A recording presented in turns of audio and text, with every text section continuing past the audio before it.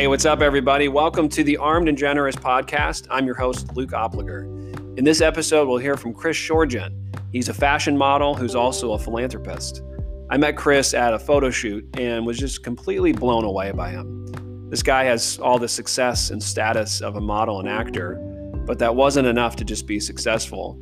He seeks after significance as well. You know, Chris has a heart for others, and he's taken steps to take a stand for those in need.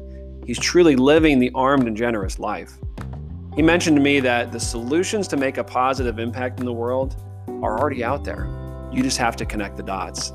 And he certainly connected a few dots for me during our conversation, and I think he will for you too. You know, another male model, Derek Zoolander, also had a bit of a vision to help others in his Center for Kids Who Can't Read Good. But that's nothing compared to the clean water charity Chris founded called 100 for All.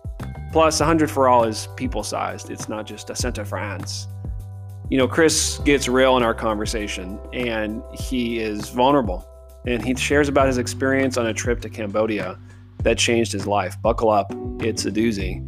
But it's also what really sparked this 100 for All concept for him. He also talks about ways he leveraged his community and career for charity, and practical ways in which he went from just an idea to really developing a thriving nonprofit.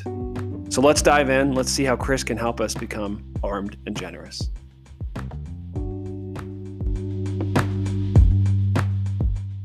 You know, Chris is not only a fashion model, he's also a philanthropist. And you had mentioned 100 for All, which is the name of your charity. Can you just give us a sense of what 100 for All is and what your guys' mission is? 100%, yeah. We believe that everyone deserves opportunity, you know, and that starts with clean water for us. We really learned that through clean water opportunity comes educational opportunity.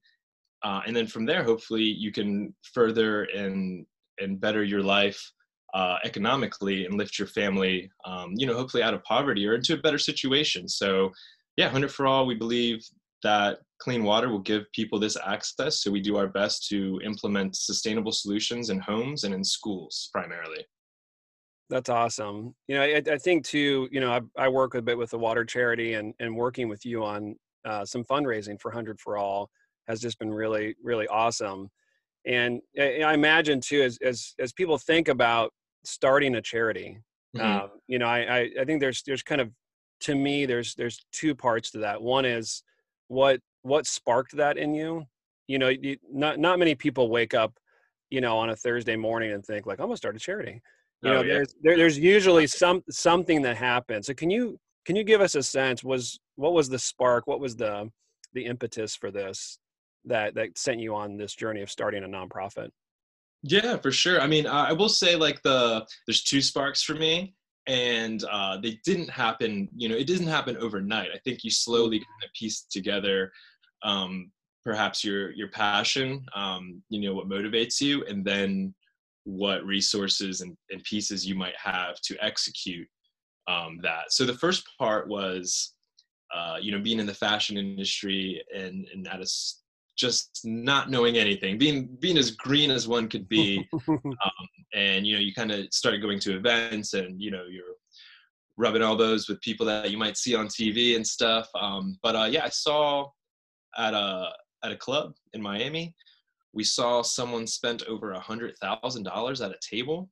So that was the first spark of just learning that this type of spending happens. I had no idea that people drop that much money on a table service at a club. So that really made an impact on me as far as I viewed it as wasting money. That was just me. You know, I was like 22, 23. And I know the first thing I thought was like, I would pay off my student loans. I would help my mom with her mortgage, you know, Right. like that. Like, More practical things.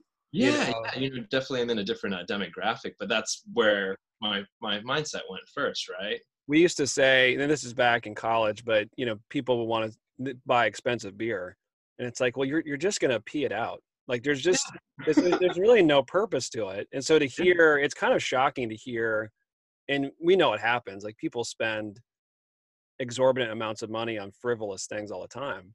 Hmm. But to hear a six-figure number with one evening of beverages, you know, Yeah. is probably pretty shocking. Yeah, totally, man. I think unless you've been in a big city in that environment with that Mm, demographic, you really only see it in the movies, and I don't think it does it justice for most of us that aren't in that demographic. But yeah, we didn't even drink that alcohol, actually. To wow. your pee it out comment, it's really a status move. They Wow. want the sparklers and the girls and everyone to look at that table, Hmm. and then and I think that's a point too, that helped conceptualize 100 for all, because I saw that and I think that was in my mind. And then the second spark happens um, in Cambodia. I'm shooting this is so coincidental. I'm shooting a water bottle commercial, so water, and it's in Thailand. So we're shooting that, and then Thailand borders Cambodia. So while you travel across the world for a little job, you should see some sights. So I took Sure. the bus over to Cambodia, and then that's where I witnessed, just some terrible, terrible poverty, and people, Mm, families doing whatever it took to make. I don't want to say make it happen, like just to survive, actually, just for yeah. food, water, and really loosely shelter. And I Mm, think that really disturbed me, honestly, for a few days. And I don't want to say it ruined my Cambodia trip, but like sure. it opened my eyes. I didn't have a Yeah.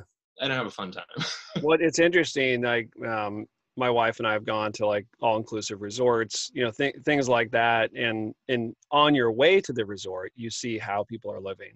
And this was in Mexico. Mhm. And once you get to the resort, you're kind of like, oh, cool, I'm here.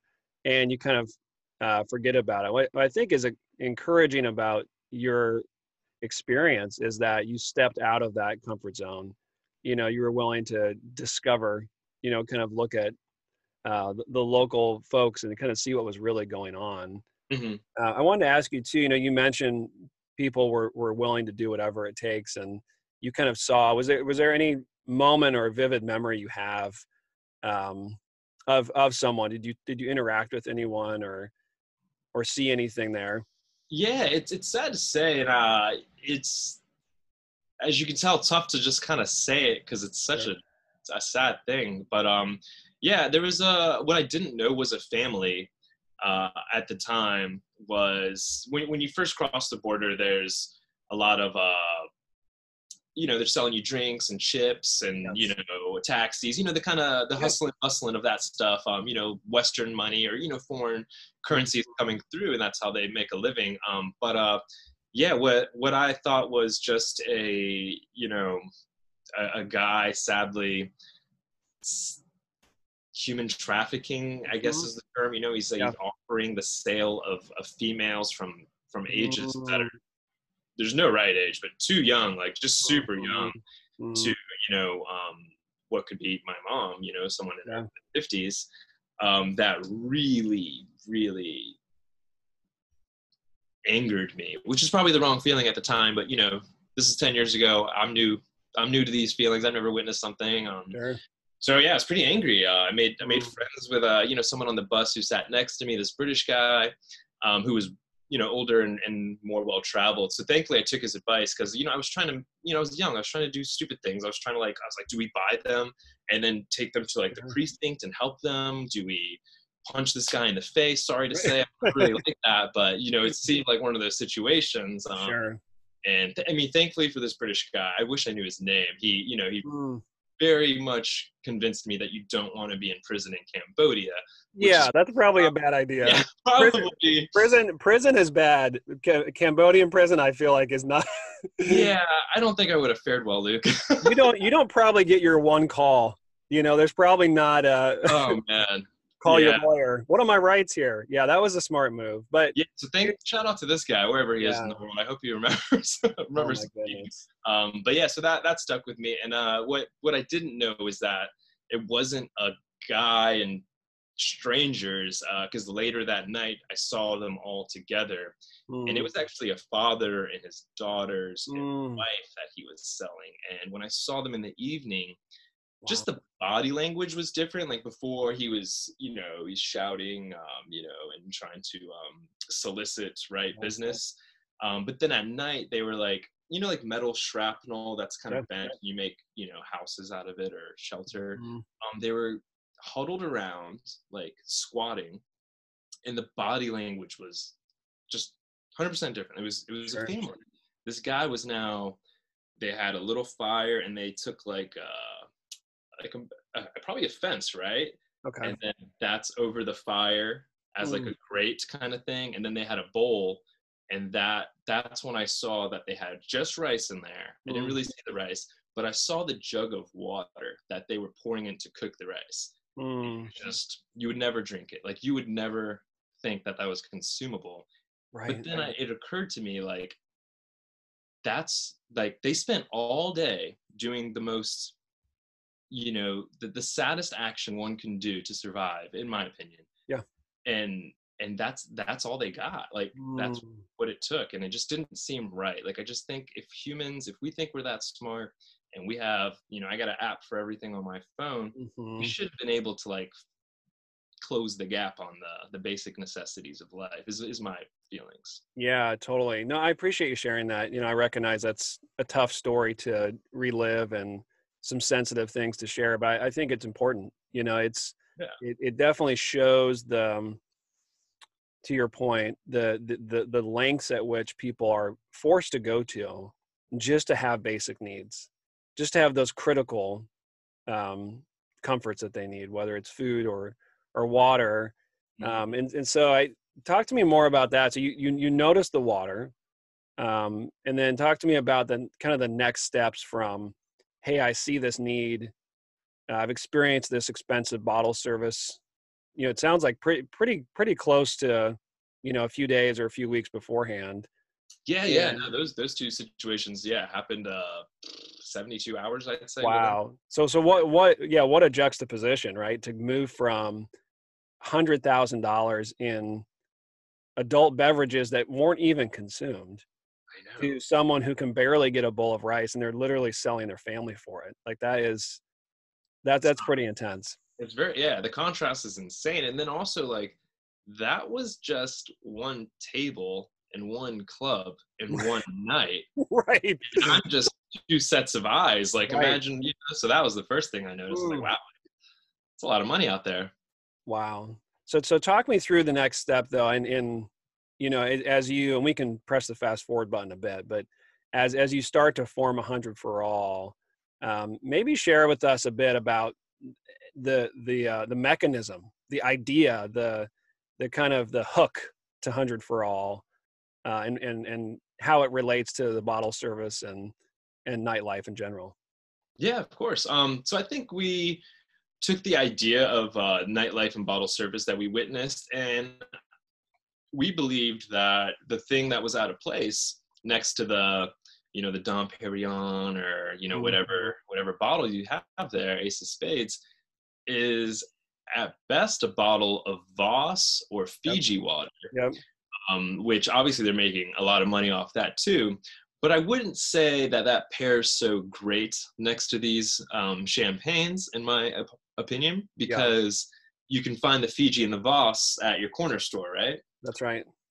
So then we looked into luxury water, and we realized that it was a market that didn't really exist yet. I think we got lucky on that. So we registered the trademark for luxury water, so we can kind of define the market as we like, since we are the only luxury water product in the USA. So that's when we created it looks like champagne. It's a little bit smaller. It's 375 milliliters, and it's water. It's luxury water. We sell luxury water, and each bottle provides 25 years of clean water. And our goal was, like, what if every night, instead of these plastic bottles of water that are getting marked up and aren't really helping anybody, what if each table, each night, just pushed over a little bit of money towards clean water, and then we could make a huge impact, we were thinking, just through this one angle, which I think it's unique. It hasn't been done, so I get the concept is maybe a little bit outlandish to some, but it's been working. We're not the biggest company in the world, obviously, but people are getting help, and I think that's the point to me. That's awesome. Now, and I'm gonna kind of go back to something you said for a minute. You talked about the impact. If every bottle equals 25 years of water, and before you started to multiply out those tables, Mm-hmm. and it's pretty exciting to think, for every bottle that's sold, the impact that's made is a long-term one, right? Yes. It's not just one day or 1 week. I mean, you're talking a quarter of someone's life, Mm-hmm. that could be impacted just by one bottle. Yeah.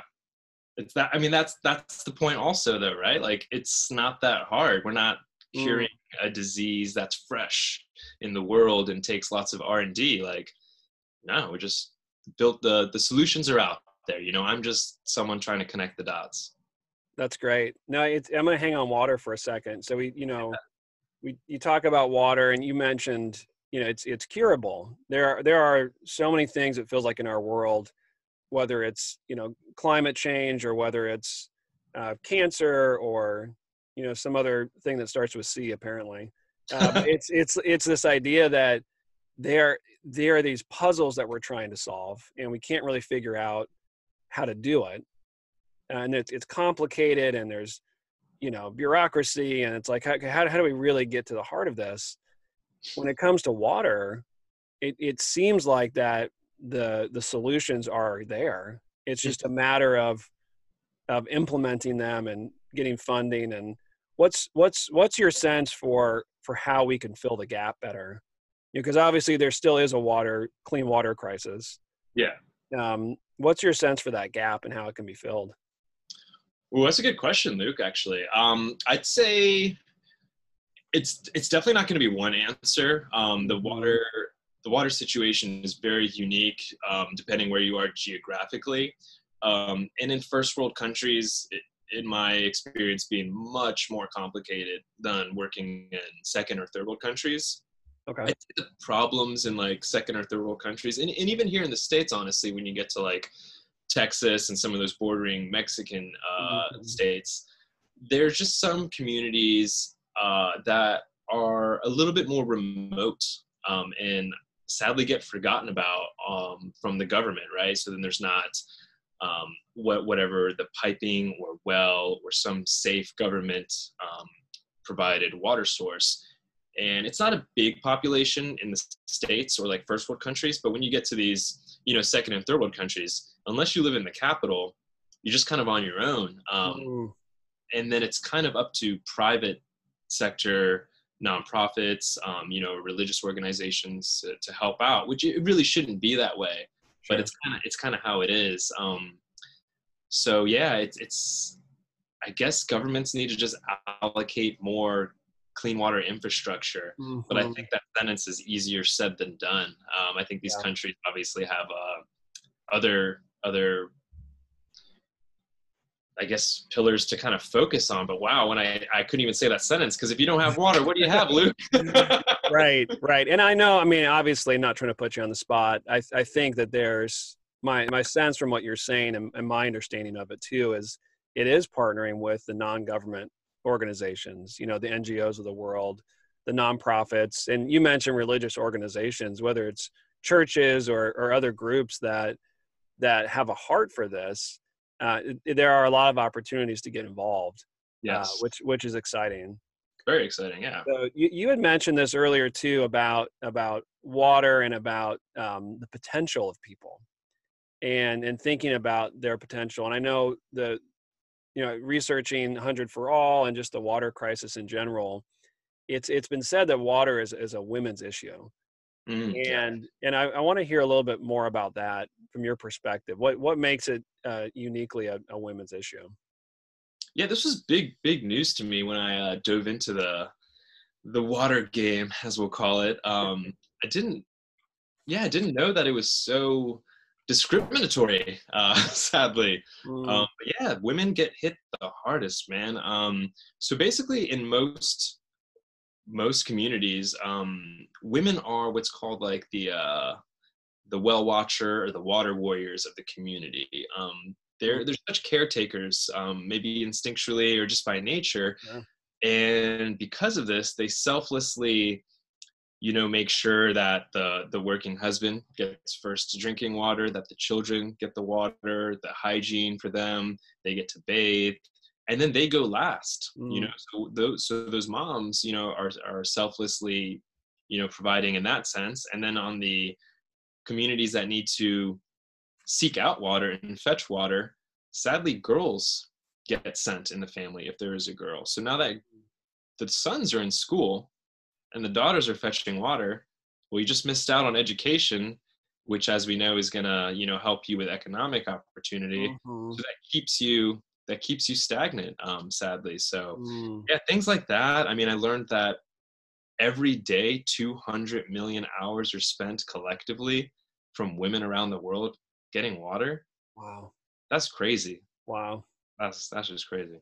It's wild, man. It's interesting because I've heard similar things, and I appreciate you sharing that. I think, having three daughters myself, and they're getting to an age where, if we were in, sub-Saharan Africa or Haiti, or, had the obligors, somehow in some, like, Freaky Friday sort of way, like, had this other life somewhere. Hmm.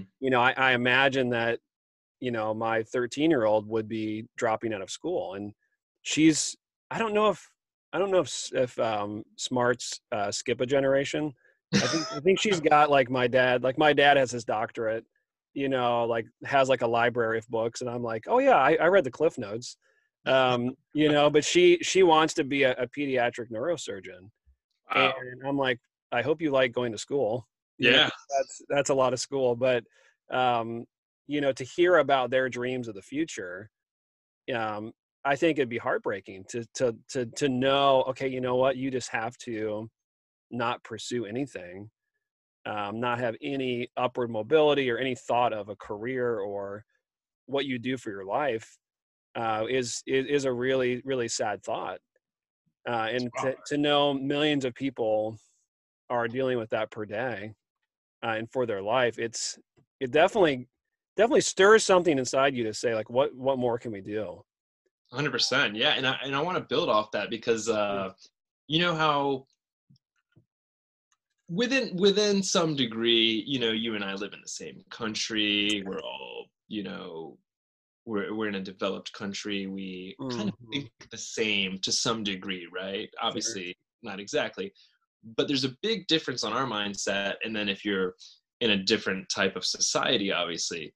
And on your note about your daughter, something, you try to prepare the best you can when you go on these trips. You try to Mm. ask the right questions and learn what to do, what not to do, how to dress, how not to dress, what Sure. customs, you don't want to be offensive, etc. I was in the Yucatan, and a normal question that you would ask a child, the youth in the States, for me, I'd say, is what do you want to be when you grow up? Which is kind of what you were speaking on. Yeah. And so we just get done dropping off, laptops with, English programs on them and math programs and some books. And the school now has water and every house has water. So we're feeling good and we're playing with the kids. And I ask Arturo, one of the kids there, what do you want to be when you grow up? And he says nothing and he has a blank look on his face. So Mm. I asked the interpreter, I was like, did you ask? Did he not understand like what's Right. happening? Because now there's a silence. Did you do your job? Should I fire Yeah, yeah, you? like there's there is that gap with an interpreter, but Sure. this was an awkward pause. And the interpreter also had this realization the same moment I did, that this kid has never once thought about what his life could be, because Mm. making it out it's not like it's never happened. Wow. And It's almost like there's no context. There's no grid there's no ability for his brain to even say, yeah, I've thought about this before. I know it's humbling. It shows me how privileged and lucky I was, even at a young age, to think I was going to be a Ninja Turtle or a astronaut. Like, geez, how privileged. You really failed, man. If your goal is to be a Ninja Turtle, you don't live in a sewer. You probably don't eat pizza every meal. No. Damn. Yeah, you're way off, man. Yeah, I'm behind schedule on that one. That's for a different podcast. We'll talk about setting goals. Yeah. So it's interesting, there's this phrase about giving your time, talent, and treasure. Mm-hmm. And it's this old phrase. I mean, it's thousands of years old, and it's really, I've tried to put a new marketing spin on it, calling it Triple T. Yeah. I can't decide if I like or not. I might just put it on a t-shirt and see if it goes. But the idea again is, you're giving your time, talent, and treasure to those in need. Mm-hmm. And I had this growing up. My parents were missionaries, and then they've transitioned to full-time Christian work. And my dad's a pastor now. My mom works for a nonprofit, a faith-based nonprofit. And I used to think you had to either go into full-time nonprofit, mm-hmm. Or full-time ministry in their case, or you had to go into full-time, for-profit and just love money and capitalism and, profits over people and all that stuff. And it's like, as I in my 20s and now in my 30s, I've been able to see there are still ways to give your time, talent, and treasure. And I'm curious, growing up, I had a very kind of unique childhood, and parents had a very unique career. Mm-hmm. Were there folks that you knew growing up, or did you, or even throughout your young adulthood, did you see examples of people living Triple T? I think there's not a saint kind of figure, a one definitive role model per se that I saw and had a moment with. But I'd like to think we all kind of do this at just different capacities, right? Hopefully we all do the best we can. Yeah. But I think something I realized at a young age, or not at a young age, after I got older and left my parents' house, is how, I guess what I thought was maybe normal motherly behavior was actually crazy compassionate and amazingly charitable. So I come from pretty humble beginnings. We didn't have much. We don't have an extra bedroom, but I didn't realize my sister had a friend who, kind of had a household that wasn't that safe. And so she lived with us for a little bit. And then I also had a friend whose household wasn't, that great. He lived with me for a bit. And we set up the camping pad and the sleeping bag next to my floor. And I think in high school, you think I'm just going to have a long sleepover with my friend. Play video games before. I played Fight Night and FIFA. Nice. And really think it. And then I think in college or a little after, I realized, wow, my mom was paying more on the electricity and the water. Yeah. Food. Yeah. Yeah. And the lights on and maybe super small things to some people, but for us, that was these little things. That's great. I mean, there's some houses, I don't know, you don't touch the thermostat in some households, and my mom is one of those households where you don't touch that. You don't move it one degree up. Did you actually have tape on it? Did she write? Man. Make it so you couldn't move it? That was a time period. Yes, that was a time period. I think she just wrote "Do not touch" on it at one point. I swear it said that. Because I remember when I was younger, you're about to take a shower and you move it a little bit before the shower. Yes, the alarm goes off. Move it back before she notices. Don't you dare, Christopher. Yeah. Oh man. So I think I just gained some appreciation from my mom and just do what's in your means. You know, don't kill yourself over it. Don't put the mask on someone else before yourself, right? But love that. But yeah, I think it was my mom for me. No, thanks for sharing that. I think it's a great example of giving generously with what you have. I can't think of anything more selfless than to say, hey, you'll come into my house and I'll take care of you, which is so cool. I think part of why I asked that question too is, and I love your answer, because it's not always these big overtures or acts or starting a nonprofit. You might, if you're listening to this, you might think like, geez, like I've never traveled to Cambodia. I don't know how to start a nonprofit. That's not really me, but it's to hear an example of someone just giving their time of their space, of their energy, is pretty awesome. So thanks for sharing that. Yeah, for sure. I want to add one more thing Yeah, too. please. Like you said about our, who's listening, thinking maybe like, I don't have that in my means. A friend, we talk about helping. We all help in different ways, and there's no helping more or less. It's just helping. But he shared with me how he was reading this book. I wish I knew the name. And if you just open the door for someone, exiting a convenience store or whatever. If you did that every day, just open the door once, you help 365 people. And Wow. it's a small gesture, and it seems like nothing, but it's just small gestures that help make the world a better place. You know what I mean? No, I love that. I love that. And we all know what it feels like for someone to hold the door for us, Mm-hmm.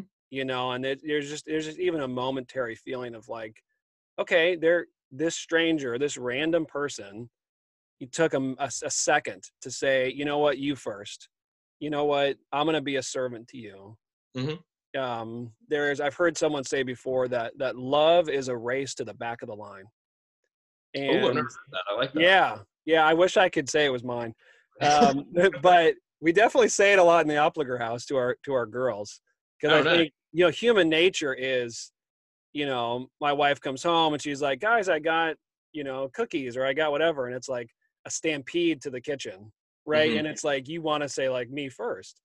And it's not their fault. I blame the parents, but they kids naturally, humans naturally say like, oh, I'm going to kind of just swag my way to the front. Like I want to be doesn't matter if it's a concert, an airplane, like a line, it doesn't matter. Like front is always better, right? For whatever reason. Yeah. But to flip the dynamic and say, if you're truly loving others, love is that you're racing to the back of the line and saying, you know what, you go first. So that's great, man. I love that. I love that. I'm gonna keep that with me. Yeah, please do. Give me the credit, since I don't remember where I heard I will. Dash. it. I'll go trademark it. So let's go back to 100 for All. And you've had this experience in Cambodia. You figured out, kind of the product. Talk to me about the early days of 100 for All, like what it was like. Because I know too, like just setting up businesses and doing anything with the government, there's paperwork and certain things you have to do. What did it feel like? Okay, this is all clicking together, or were there times where you're like, what am I doing? Like, talk to me about what it was like early on. It felt like right away that most of the parts of doing this are going to be not fun. Oh yes, a lot of adulting happening. Yeah. But no, I was open to it. I think you get pretty self-motivated, and you're excited in the beginning of entrepreneurship, right? Or any project. Sure. You can run on that for a while. But that gas will run out. And you got to have some stability. But yeah, I think lots of Googling. It sounds like a very simple answer, but if you don't have your MBA, if you don't know about nonprofits, if you're maybe not well versed in legal verbiage, I think a lot of reading is in your future for a nonprofit. Or if you can just pay for a nice nonprofit lawyer that you connect with and go that route. There you go. Press pretty pricey in New York, but right. Yeah, and that's the other. I mean, I'm sure they get asked all the time, but a nonprofit lawyer, imagine if they're using their triple T sometimes and saying, hey, you know what, I'll do this for free, or for for a discounted. And that does exist here. I mean, I'm sure, in other cities too, but in New York, we found some great resources, like legal advisory boards that, pro bono help out some nonprofits and stuff. So yeah, lots of Googling, lots of R&D. And then getting your nonprofit status is quite the process, legally speaking. But yeah, all part of the process, man. I think I think if you're willing to just do the boring stuff, then it kind of shows that you're in it, I'd say. So I guess I did the work, Luke. I love that. Yeah, you did.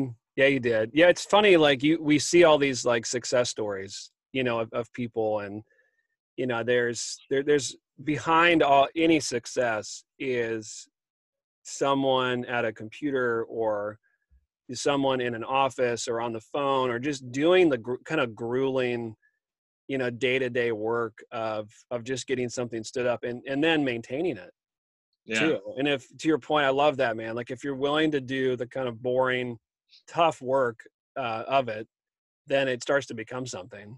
Mm-hmm. It's sad to say, but I do tell people this because I do get a good amount of messages on whether it's email or social media, and people think they want this because obviously on social media you see the highlight, you might see the 100 for All event, right? But you know that right before that photo, I was running down in the basement and getting ice for the bartenders or something that but it's sad to say, I tell people you don't want this. Right. I really respond that way because I don't think people understand that it's really a lot of coffee and a lot of sitting down on a laptop, and it's not glamorous at all. It's bad for your back. Right. I know, right? Yeah. What a cage we built with these computers, man. Oh, I love that. I was going to ask you too, as I think about your career, you're a model, you're an actor.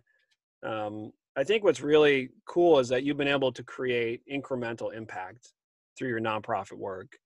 And I'm curious to hear a bit how your two worlds play off each other. Your craft and then your charity. How do those kind of intersect and play off each other throughout your journey? Yeah, definitely. So I guess there are overlaps with that we saw in the beginning with the fashion and the acting world, just content creating. So I think when you're doing, you're creating a project or entrepreneurship, you got to look at what pieces do you have of the puzzle. So I think some good pieces that helped us is, we have some friends that are amazing photographers. We might have some friends that are connected in the nightlife scene that could, help us out with placing our bottles at different events, etc. So that there was definitely a lot of overlap. And then also I'll say, credit to the industry. I'd say a lot of the individuals I meet in the industry, and doesn't matter if you're on the client side, the agency side, my side of the camera, the other side of the camera, I think we all realize how much impact our industries have. And I think everyone has an open eye and an open ear to a new thing that could help people. You must see it too, of just the booming amount of companies that are, have a give back component or something along that side. So I've just been blabbing about my company on set every day, Luke, is basically the gist of it. No, that's a real thing. I mean, there's so much in production in general, there's so much downtime. I say it's kind of like doubles tennis. Like you basically stand there the whole time until a ball flies at your face. And you better be on, when they're like, hey, Chris, it's, you're up, then you flip the switch. Yep. But it's hours and hours of, getting the lighting right and getting, the location and props and, so you're right. I don't know if it's even networking because you're literally co-creating something with people. You're coworkers at that point. Yeah. But you're a temporary coworker, which is pretty unique.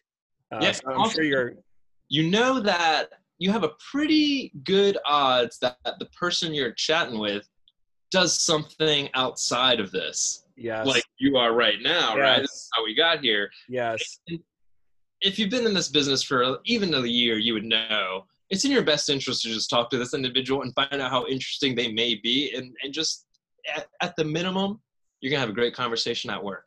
At a maximum, you might have a friend for the rest of your life, which that's right. Why would you pass that up? Is that where we're trending? Are we trending to best friend status, Chris? I think we're in that way. If the next session's about my Ninja Turtle dreams, I know you play volleyball too. My daughters play. We'll have to have you over at the house. And they play club? Yeah, my oldest plays club, and she So she you have she no play weekends. she plays and I pay, and so that's Oh, that's our agreement. you pay. You gave up your weekends, your Father's Day, your Mother's Day. Exactly. So we'll see. We're just at that stage where she's traveling to the Chicago's St. Louis level. Oh, I'd love to chat about that off this. Yeah, that'd be great. I'd love to pick your brain there. For sure. So I wanted to ask you too. Speaking of family, Yeah. speaking of other people in our life, talk to me a bit about your support system. What that looks like, and because I know there's no lone wolves. There's no. I think we see and sometimes celebrate people, like a Steve Jobs or someone. You're like, wow, like they did it all themselves. It's like, no, there's a whole support system there. Yeah. So what does yours look like, and how does it activate you? Oh man, super, super thankful for my support system. I definitely do not do 100 for all or even my professional life by myself. It's all amazing people that selflessly give what they can and support me whenever they can. The two co-partners in 100 for all. One of them was we were with the same agency in Miami. We probably met. I mean, wow, I've known Steve now for over a decade. So we met in Miami. We're with Next Models, and we've stayed in touch ever since. He's quick about him, just amazing story. This guy is. He had a terrible mountain biking accident and died. His brain, just everything shut off. Was in the bed, couldn't talk, couldn't walk. My guy Steve, you can find him on our 100 for all website, lifting up biosand filters now, pushing up mountains. He is 100%. And this experience for him has created a very, if you get a second chance at life, you hear these stories. I don't know personally, but these people are driven. So he's an amazing support to my life. And then he introduced me to his great friend Paul, and the three of us are 100 for all. And yeah, those guys, they just give. They give what they can when they can, no questions asked. And yeah, I'm really thankful for everyone. I mean, 100 for all, I guess you could just say, and I'm happy to say it, it's just showing how many amazing people I've met in volleyball, in fashion, in acting, in just regular friends that come to all my events and donate every time, and I don't have to text them. It's just all of that. So I guess I'm just trying to give back to the world and give thanks for how nice and everyone's been to me, and how supportive everyone's been to me. That's awesome. Now it sounds like the through line that I'm hearing is that these folks are dependable. Yes. And that you when you need to lean on someone or lean against them, there's what's that physics term? It's like an equal and opposite force, right? Like we need we need someone. That kind of hurt my brain to go back to high school physics. You're exactly right though, with equal and opposite force. Yeah. I probably failed that class, but I did remember that. And then I think about too, there's an old saying that iron sharpens iron. Yeah. And Steve actually always says that. Yeah. And it's huge. So I love the way you describe your support system, because there are, these equally strong, equally excited people who can push you, challenge you, but then also support you, which I think is huge. I'm very thankful. Yeah. So with that in mind, I mean, you've got this great group of people around you. You've got some momentum with the nonprofit. Your career and craft is accelerating. Talk to me about the next. This is like the classic interview question, right? Like, where do you see yourself in 5 years? But it doesn't have to be 5. As you peer over the edge of the future of 100 for all and kind of your journey, what do you see as the next kind of iteration and next steps? I think that answer probably has changed for me pre-COVID to right now, as it should. Sure. But yeah, I think for 100 for all, we have an education program where I connect schools here in the States to schools abroad, and they do video correspondence. Cool. I would really love to see that just grow. We're in a couple schools right now. I just love the concept of students here learning that students there aren't much different from you, and getting that lesson taught at a young age. I think that'll really spark some great ideas from the youth, you know? So I really would love that program to take off and lean on that program. And then also very excitingly, we're working on, I can't say too much about it, but a lasting relationship with a chain of hotels. So that could be, and that will be an amazing way to share just some clean water awareness, and further our impact. So that's what we're working on now for the next couple years, and fingers crossed we'll get it done. That's awesome. No, I mean, what I'm hearing is that you've got, you've pivoted because of COVID, which I think we all have in different ways. Yeah. And then you have measures and steps in place to scale, and kind of retooling your approach. Because I imagine doing event-based, marketing is tough when there's no event. Yeah. The virtual events are not my forte. But yeah, and I think too, it's not your fault, obviously. It's just hard to make the connection, have that emotional experience when you're on a screen. Yeah. So that's great, man. I think that's exciting. No, I appreciate it. Really exciting. So I know, Chris, we've talked about a couple of different terms, like moving from success to significance, and thinking through triple T living, and you really exemplify a lot of those. The other term that I use is as a double bottom line life. And what I mean by that is, I think there can be starving artists, there can be starving nonprofit people who feel like, gosh, I'm just kind of wasting my talents and abilities, working somewhere, not really using my full gifts and abilities. Mm-hmm. But I think that you've done a great job of really living that double bottom line life.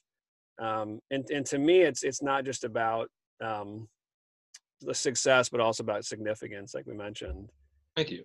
And so I just would love to hear, like, imagine we're sitting down for coffee.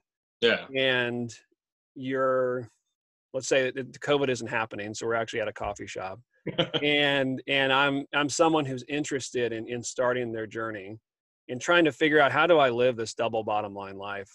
Mm-hmm. What advice would you give them? I'd say, like, make sure you're passionate about it for sure. Like, if you're, and as soon as you can answer that question honestly with yourself, I would just say stay the course. It's something I've been telling myself through COVID, because like many businesses, I wasn't sure if 100 For All would survive. All the clubs closed, our bottles got pulled, a big source of our inflow. Events are done, and there's a little. I was contemplating. I was like, do I shut it down? But I think if you can answer that is a passion of yours, and who you are and who you want to be, then stay the course. I think you'll figure it out. It's not to say it's going to be easy, but just stay the course. And I think you'll be happy that way. I think you will never wonder what if, right? You don't want to be that Uncle Rico, like, oh, if I could just go back to high school football in the Right, I can throw it over these mountains. Yeah. Stay the course. That's my advice. No, I love that. And you had mentioned passion as well. And just to clarify, I mean, when you passion for the nonprofit, of course, but my sense is that that day in Cambodia mixed with your night, in the club, that there was something born in you that felt almost like a ticking time bomb, that if you didn't do something, you would kind of explode in yourself, right? Like, it would be, maybe that's too intense of an analogy, but this feeling of, like, it charged you to action. It's my sense. Yeah, I agree. I mean, I guess you can kind of say, like, like, we all have our things, like, we're kind of OCD about, like, if you leave something out and, like, you see your friend, like, leave it out, you're just like, I'm just going to go put it away myself. Like, why didn't you put away the milk after you poured your cereal? Just put it away. Right. So I guess I was kind of like that. I was like, there's water here, it's dirty, there's Mm, filter options right here. Why aren't you all putting this together and helping these people? Okay, I'll just do it myself. I think it was just kind of like one of those instances, where you're just like, somebody needs to do something about this. right. Right. And what's cool about it, it's almost a marrying of, here's something that sparked you, and then you were able to look at your resources, your network, your life trajectory, and say, how can I uniquely solve this problem? Hmm. Right? Because you could have said, you know what, I'm going to go stroke a check to existing nonprofit, Yeah. and that's fine. And that's why we talk about triple T. That's using your treasure. Yeah, And 100%. that could be the way people get involved. So let me ask you that too. You're kind of in the spirit of donations and involvement. How can listeners get involved in 100 for All? What's the best way to take a next step there? Well, firstly, I think just think about your water consumption, firstly, and kind of just think about that, because I think that's something I've never thought about till I heard or learned about the water crisis. So if you're listening and this is new information to you, I would just think about it for a second. But yeah, if you want to get involved, we'd love for anyone listening to check out 100forall.org. Check out our website. Any teachers or anybody in education, we have a program that I was detailing earlier that I'd love to grow.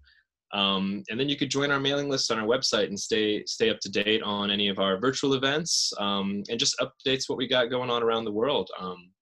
We are going to be completing our project in the Philippines, thanks to some Up West support as well. And tentatively, we got set in place the end of April, Earth Day. Hopefully my team will be finishing up that school filter that we were working on. And I'd love for anyone that found this talk here with Luke interesting to kind of check it out and see the students and the impact that we'll be making together. That's awesome. No, it's exciting, man. I think, we had talked earlier before we started the podcast, and we were sharing some photos, of kids and clean drinking water. And there's, let's say, a picture is worth 1,000 words. There is, as you start to lean into this and do your own research, it's one thing to think about, okay, there's a lack of clean water. There's broad brushstrokes that kind of conjure up in your head, but to really start to see what these folks are drinking, and the fact that I can walk down in my kitchen and press a button on my fridge and get unlimited clean water, is pretty incredible. So I think that's what I would encourage listeners to is lean into this, and kind of see firsthand, what's going on there. 100%. Yeah, it's not about like just writing big checks and stuff. We all make an impact and live and share in this world together. So yeah, just little choices. Maybe you just buy a refillable bottle and you're done with plastic bottles. I mean, that's a huge move that someone can make, and that eliminates however many bottles you're going to drink that year, hopefully. I love that. Yeah, I saw this thing last night. They're chasing me around the internet. It's this Q-tip. It's a reusable Q-tip. We have it. Yeah, I'm sure you do. Of course you do. And then it's like they start to lay out, the average human uses this many per year. And then for every, mile of beach, there are 10 of them, and they're being eaten by fish. And you're like, I'm a monster. Like, I've been doing this all wrong. But it's a whole paradigm shift. Yeah, totally. I mean, I just learned about, once you get into the sustainable anything, you kind of learn about all the stuff, but the toothbrushes, 400 years for each one to decompose. Wow. I brought a toothbrush to every sleepover when I was a kid and lost it and forgot it, like so many. Right. It's wild. Yeah, I think what's exciting too, if it's not water, if it's about the climate or about, there's 1,000 different things that could be placed on your heart, that would cause you to act. There's this, I'm still working on it, but I was thinking about being armed and generous is about taking a stand. Like you took a stand on water. Someone else might take a stand on the climate. Someone else might take a stand with cancer. There's whatever is in your sphere and whatever jolts you into action. And I was trying to create like I kind of a way to remember stand. And the thought is like, you actually, whatever causes you to literally get up and create action, right? You literally stand up and say, I'm going to do something about this, which it can be very individual, right? It doesn't have to be this certain cause or this other thing. Oh, totally. It should be individual, I'd say. Absolutely. Absolutely. Well, Chris, you are great to chat with. I think, you're definitely living that armed and generous life. And it's really been great to hear not just your highlights, but some of your lowlights too. And the peaks and valleys. I appreciate you being vulnerable with us, taking the time, and really just proud of what you're doing, man. Really, really exciting stuff. So best of luck to you, and thanks for living armed and generous.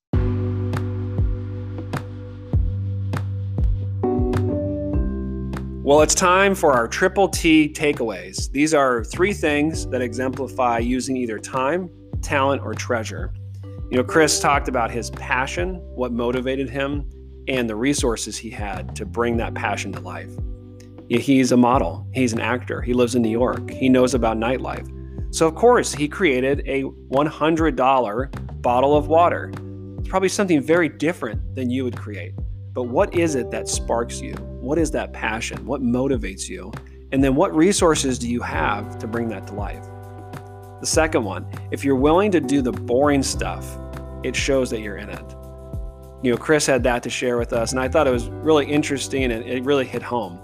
How many times have you been working on a project or an idea, and it's late nights, it's weekends, you're trying to really create something from scratch? It's hard work. It's hard work to create something, but it's in that boring stuff that you can be a blessing to others. That's really where it becomes unlocked, because doing the work is the only way to bring it to life. The third is that his modeling career and his nonprofit work spark off of each other. And I can tell you firsthand, as someone that has hired Chris as a model, we hired him because he is a man of character. And we hired him because he cares about more than just modeling. He cares about more than just getting his name out there. He really has a heart for others. And that was important to us as a brand. And it's important to other brands as well. So he's getting more gigs because of his nonprofit. And his nonprofit is growing because of his gigs. And it's all connected. They all spark off each other.